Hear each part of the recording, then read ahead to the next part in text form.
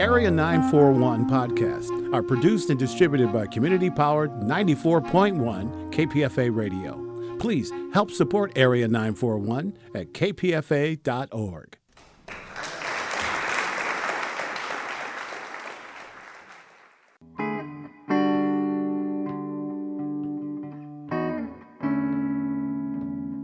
This is the Area 941 Radio Walensky podcast.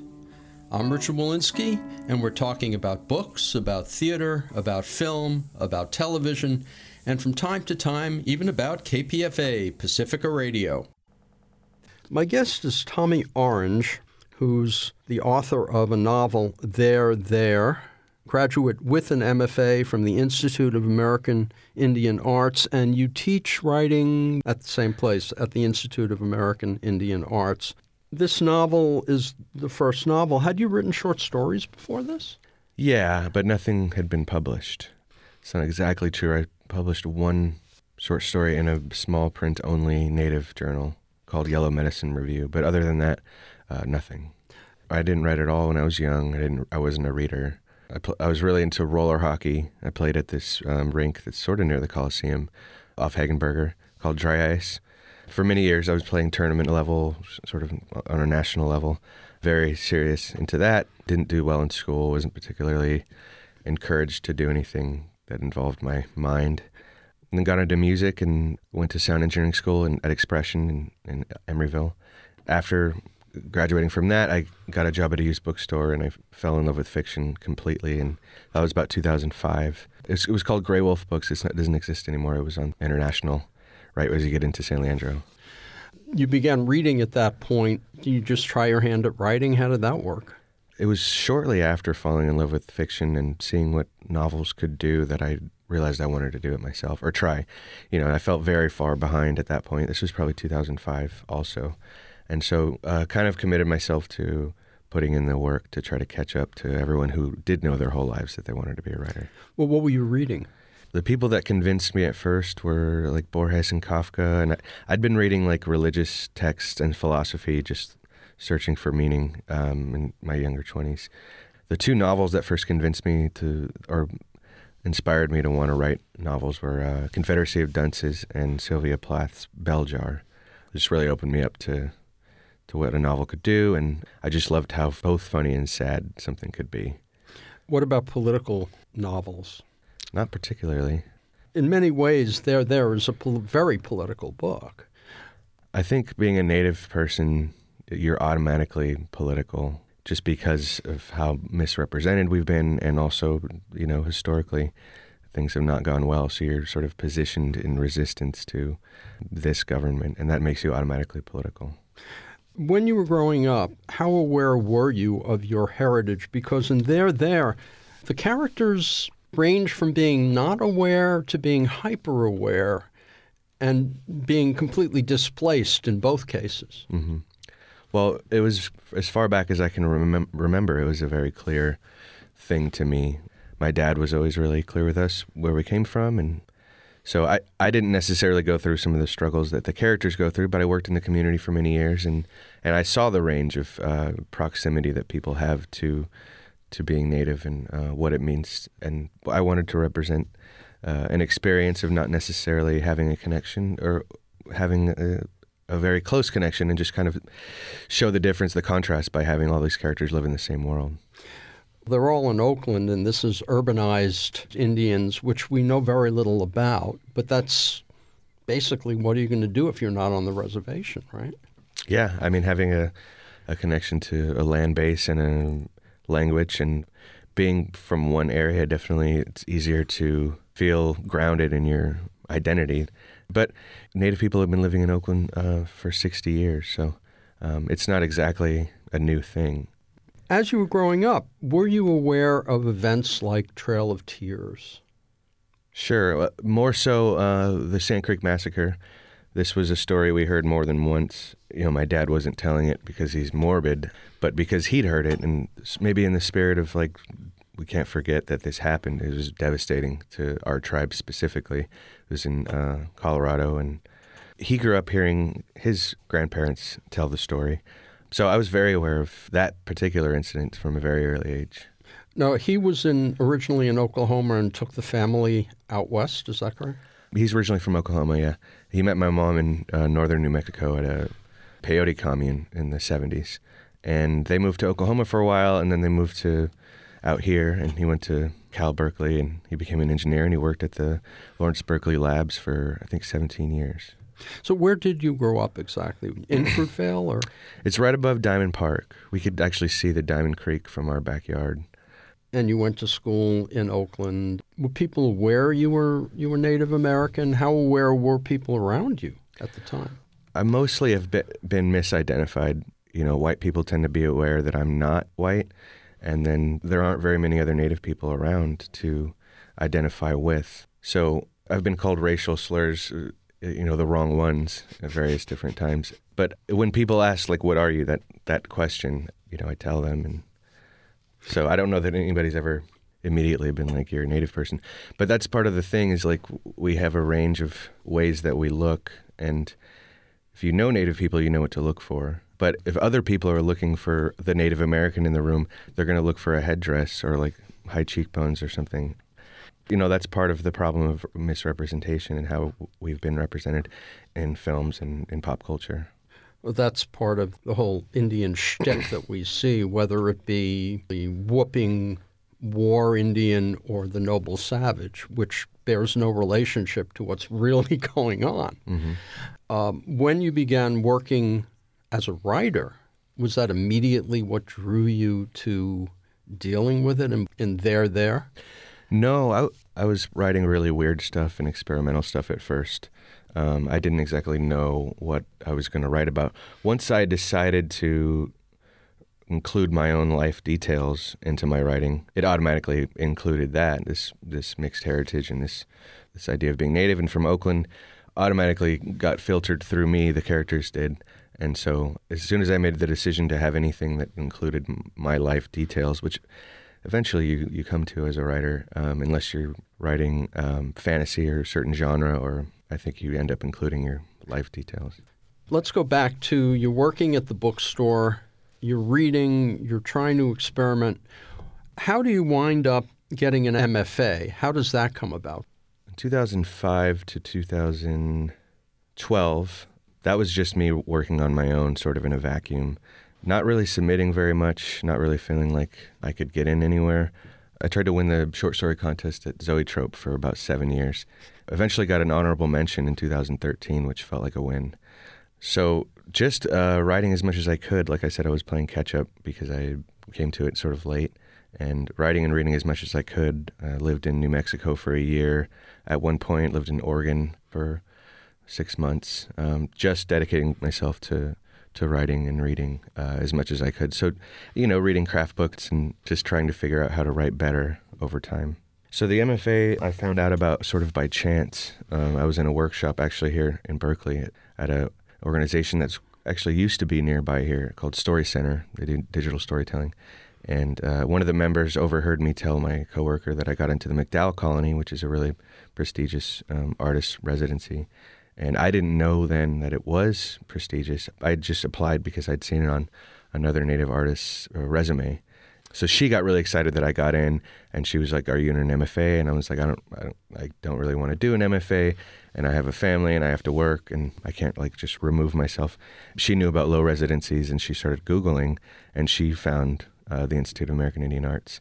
And so when I saw the faculty that worked there and the fact that there was such a program was really exciting to me. So I applied and got in 2014. How did There emerge? I mean, I understand you're a fan of Tarantino, and there are sort of elements of that. Reminded me a little more of Altman's Nashville in the way the characters all come together. I think Colin McCann's Let the Great World Spin was structurally the first novel that I really liked the way he reveals the connections. His is sort of a reverse of mine because the main event happens in his prologue, and mine's all sort of drawn toward the end. I thought of the idea, the sort of complete idea, at the end of 2010 to have a bunch of different voices and lives converge at a shooting at the Oakland Coliseum at a powwow. That basic seed of an idea I thought of and then started writing into it about the beginning of 2012. And at that point, you began looking at how you were going to do it and how the characters' voices would be different from each other. Yeah, I was waking up early. I was working full-time at that time, waking up super early and writing, and then after my son went to sleep at night, writing then, just finding whenever I could. And I was sort of auditioning voices to see who felt real and true and who I could sustain over time. And so that was, that was a moment when some of the voices that are in there now first emerged in that first year. What was the first voice to emerge?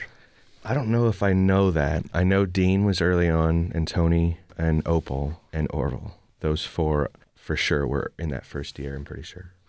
So you just began experimenting with who they were, writing a little bit to see what their past might be?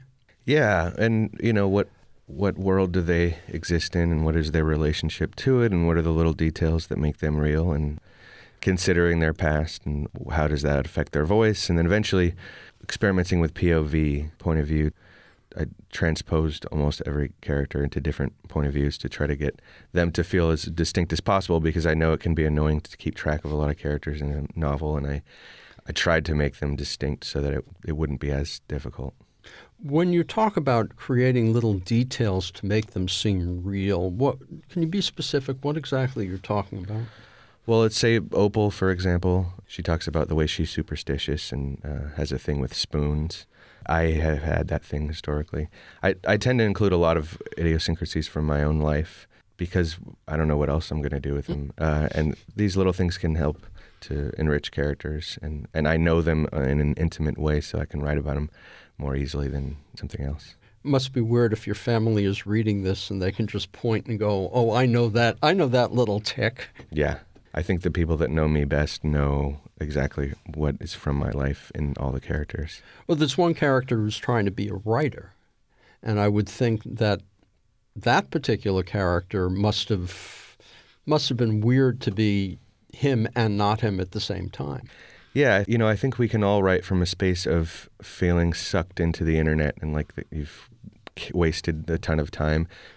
I've at times been, a lot heavier and more uncomfortable with my body, like up to 40 pounds heavier than I am now. So the Edwin Black character, there were ways that I could write about it that I've experienced it. And yeah, him wanting to be a writer for sure has been pulled from different, and wanting to be taken seriously by his mom. That wasn't necessarily from my life, but...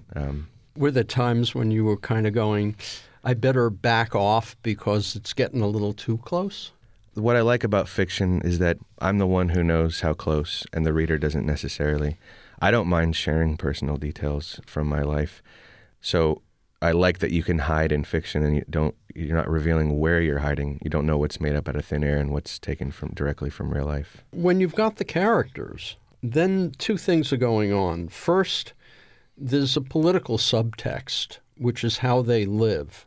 And you have to make sure that it remains subtext to some degree. And at the same time, you have to take these characters to a specific place, in this case, the Oakland Coliseum. How did you manage to do that? Did you go from the back to the front or the front to the back? Well, I think coming up with the idea to have everyone end up at one destination was in some ways made it easier to figure out their arcs, their narrative arcs, and also even what drives them, what's going to get them physically to that powwow. It was a messy endeavor, and there was a lot of points during the middle where I wasn't sure I'd make it through. I don't know that I can say exactly how, but having that sort of plot device in place to have them get to a place simplified. Sometimes, if you just make up a character, you're not sure what their plot is. It's more difficult to figure out what drives them and where they're going in the story. So I think I benefited from coming up with the concept at the end first. There mostly takes place in the present, but there are a couple of sequences that take place back in the 70s with the takeover of Alcatraz. How aware were you of the Alcatraz situation as you were growing up? Well, there's a picture of me when I was 9 or 10 standing right in front of the spray-painted Indian land message on Alcatraz. So we were aware of it to some extent. I think I became more interested in it as I was approaching the writing of this novel and working in the community and meeting people who were actually there. We took a group a youth suicide prevention grant. We took a group of youth over there and had elders talk about their experience. So I think that experience definitely made me wonder, hearing their stories, but also wondering about some of these youth. I know that they were on the island too, and what would that have been like? Came, I think, directly from that experience. They had just freshly repainted the graffiti to make it stand out more, and they're trying harder to feature that as part of the history and not just the Al Capone angle. The idea of having the flashback to Alcatraz? It just felt like it belonged in literature. It was such a dramatic thing to take over a prison island for almost 2 years. So I didn't want to write it from a heroic, sort of triumphant place. I could see the angles that you could write it from that weren't interesting to me. I thought, what was it like for kids to be on the island? What would that have been like? So it just felt like an important Bay Area Native moment, and it draws back how far the history of Native people being in this area, the Ohlone people and all sorts of California Indians. But I was trying to reference like people who came here on relocation and came here for civil rights. So it made sense to me because I draw back in the prologue to a certain period when people came to the city, and that all felt connected, the Alcatraz moment. As you're working on it, did the title emerge there, the Gertrude Stein title? I was researching Oakland authors, just curious about who else had written about Oakland in a novel. And there's not that many. Jack London's, talking about wolves and the sort of wild, and Gertrude Stein's not talking about Oakland. But, Ishmael Reed wrote a really good book about Oakland. He's not originally from Oakland. But anyway, during that research period, I came across this quote, and I knew immediately that it was going to, somewhere in there was the title. I didn't land on there until the beginning of 2014. And how did you land on that? I was having a talk with a couple of artists at the MacDowell Colony, and out of that conversation, it just kind of became clear that that's what it should be. I can't remember exactly how. The book opens with an essay about the history of Native Americans. What prompted you to start the book with that particular essay, and how easy or hard was it to create a very, very powerful opening to your book? I never wrote it as an essay. That's not what I was intending. It's fine that people call it that, but I just like prologues that break from form. I wrote this in the we. It's not always clear because I don't say we that much. I knew that I wanted to set the context for Native people living in the city, and urban Indians is sort of a self-identified term that I've heard used over the years. I think people are backing away a little bit from saying Indian at all, which is probably the right thing to do. Native is much more of the short term for it. In order to talk about urban Indians and to have all my characters have that as their context, I had to kind of go back to relocation, which sent me back to Indian termination policy, which are real U.S. government policies to actually get rid of people. And then, the genocidal history and Sand Creek Massacre, I grew up hearing that story. It felt necessary at some point to reach back that far and to set the context before the story started. The history has just been told wrong or conveniently forgotten in so many instances, so it felt like something that I wanted to try to capture before the story even started. When the book came together, when you'd finally finished it, what then? You needed an agent, right? Yeah. I had a teacher at my school who'd offered to send my manuscript to her editor, and I worked really hard on polishing a strong 120 pages of that. That never came to be. And then I was at a writing conference called Writing by Writers in Tomales Bay. A writer there heard me read.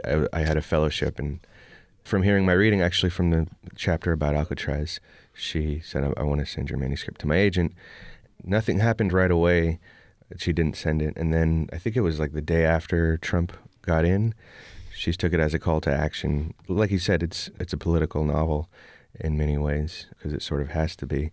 And my now agent was up with anxiety because of Trump being in, not being sure if she could leave the country and be able to get back in. She was reading it about 4 a.m., up with anxiety.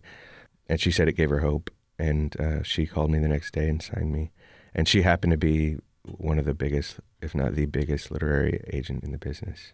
When you presented it, had you already winnowed down the characters? Yeah, especially the first 120 pages were pretty tight. When she asked for the second half, I was not ready, but I said, give me a month, and I really hustled to get the back half of it tightened up. What I ended up sending her at the end of 2016 was pretty much as it is, but 3 characters in it at that point didn't make it. So the 3 characters that were just completely pulled. Yeah. Who were they? There was a younger voice that also kind of harkened back to the civil rights days, and there was another character named Billy Two Rivers, and there was a character in a wheelchair. It's hard to talk about him now, actually. Why? I'm really happy with the way the novel ended up. I don't think I would have ultimately been happy before it got to the editor, and she made suggestions, and I was able to come up with the final form. How it ended up is tighter, and the narratives connect in a more cohesive way. I think they may have been looser threads.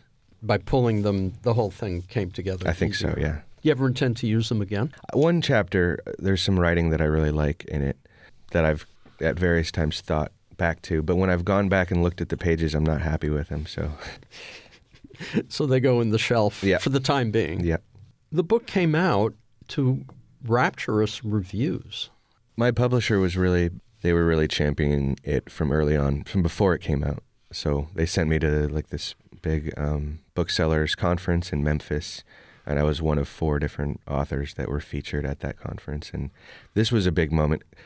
They did an autograph signing session with the advanced reader copies, and I was sitting next to a pretty established author, and when I got to my table, there was a line of about more than 100 people. So the buzz was already pretty massive at that point. So signing autographs for the first time to over 100 people was a pretty wild experience. And there was a lot of moments like that along the way. I was certainly expecting a lot more negative criticism or mixed. I was ready for it anyway. But like you said, it's been rapturous and really unbelievable reception. Politics in the book is under the surface, yet at the same time, it's there. I would never call myself a political person, but I guess there was, if there was a political intention, it was related to having people understand how history and what happened in this country to certain people, how it plays out over time and affects lives now. There's a certain sense of get over it feeling that sometimes people actually outright say that. Trying to render characters in a way that you can see how these things play out over time and how they affect lives now, and wanting people to really understand how that can be a reality through fiction. If there was any political intention, it was definitely to try to right some of the wrongs that have been told in history books and taught in classrooms for decades. Is the relationship between how African Americans are trying to deal with their history and how Native Americans are? Definitely. I think the way you have a relationship to the country you're a part of, and whether there's discord or whether you benefited from or suffer because of the way this government has treated people over time, it affects you as a person. It's not just a political fact or historical fact. You have a relationship to that, and I think it dictates how you live your life and what your relationship to the system that you're a part of. It's funny. Last year I interviewed a writer named Peter Carey, who wrote a book which deals with the Aboriginals of Australia and what happened to them. Not merely genocide, but also apartheid of the worst kind. And you realize that this story is being repeated over and over and over in lots of countries. The Native American experience, in that sense, isn't unique, but it certainly puts white European culture in a very, very bad light. Yeah, and colonization is alive and well today.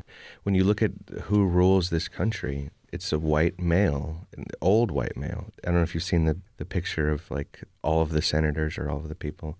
It's just like a sea of white faces with white hair. Tommy Orange, has there been any interest from Hollywood? Yeah, I've sold the TV rights, actually. I'm not sure. I've been saying it publicly, but I don't think I'm supposed to, so I'm stopping saying who it is. Who they cast. I mean, that becomes a major issue, doesn't it?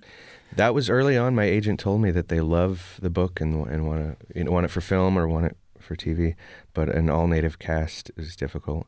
But this was the beginning of 2017, and by the time I sold the TV rights, a lot has happened, and it's not as much of an issue anymore. The people are doing things that have made steps forward for things like this to happen now. We look at the election of Trump as this very negative thing, and of course it is. But it seems to have, on the other hand, opened doors toward activism and toward trying to get things right in a way that maybe wouldn't have happened. I agree with that. I've been saying that from early on. I think there's a lot of unaddressed things that have come up to the surface because of him, and I think those things would not have come to people's attentions. I think there's a complacency, and marginalized people have been aware of it and feel the sting of it. So there's a sense of, as long as he doesn't destroy the entire country or the world, he's definitely already done a lot of damage. He's a super corrosive, toxic person. But if we can come out of it, there's a lot of things that have come up that needed to be addressed. We see it in diversity. We see it in the Me Too movement. How specifically has it changed for Native Americans? Well, he's trying to do land grabs and he's doing all these things to national parks, and the pipeline immediately went through in North Dakota. I think there's funding that's being cut. It's a lot of different ways, I think. And, ultimately tweeting at Elizabeth Warren to call her Pocahontas and then taunting her with, "I'll see you out there on the trail," which he's referencing Trail of Tears. It's like his view of Native people is probably the lowest since, the days of Andrew Jackson and some of these people who viewed Native people on a subhuman level. So there's a lot of different ways, on a very real policy-wise, ways that he's damaging Native lives, and also just as a figure and how it plays out on the sort of political, dramatic stage. He's openly very condescending to Native people. The Elizabeth Warren story, is it one we should put to rest? I think she's walked back from it quite a bit. I wish she wasn't running, because I think there's a lot of votes that she's just going to take from what could be a better candidate, and we obviously don't want another 4 years of Trump. But as far as putting it to rest, I don't know where I stand on it, because it was dumb for her to have walked it out in the first place, and I think she put it on a resume, which she's claiming she never used it to get into anywhere, but putting it on a resume in and of itself is fishy to have done that. So, exploitative, and she didn't come from that experience or I don't think she had any right to claim it. It's mildly interesting to talk about, but I'm happy to stop talking about it at any time. My own feeling is if she had kind of put it behind her and never talked about it again, would have probably been the best thing. We've all done stupid things in our lives. Mm-hmm, mm-hmm. That's my feeling. Yeah. It's more problematic the way Trump is using it. It's demeaning to Native people in the end. Sure, to her, but, to his people, his supporters, it's sort of a rallying cry against Native people. What kind of activism in the Native community has arisen? I mean, not just the pipeline, but elsewhere. What is the Native community doing, and how can those of us who are not part of the Native community help, assist, stay out of the way? Well, there's always donation buttons on all these different sites, and particularly in Oakland, the American Indian Child Resource Center and the Intertribal Friendship House could always use help in programming, and Native organizations always can use more money. As far as the activism that's arisen from this political moment, I don't have a clear picture of. I'm not an activist myself. I was a little more involved when I worked for the Native American Health Center, and it was a nonprofit. I was in behavioral health, but I was working as a media coordinator, and I don't really have my finger on the pulse right now as far as what's happening. There's a lot of amazing artists and activists out there.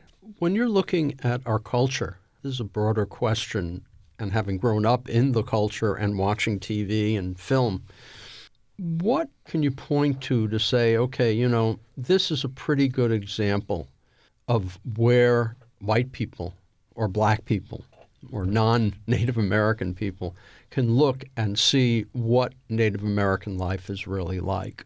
Can you give some examples?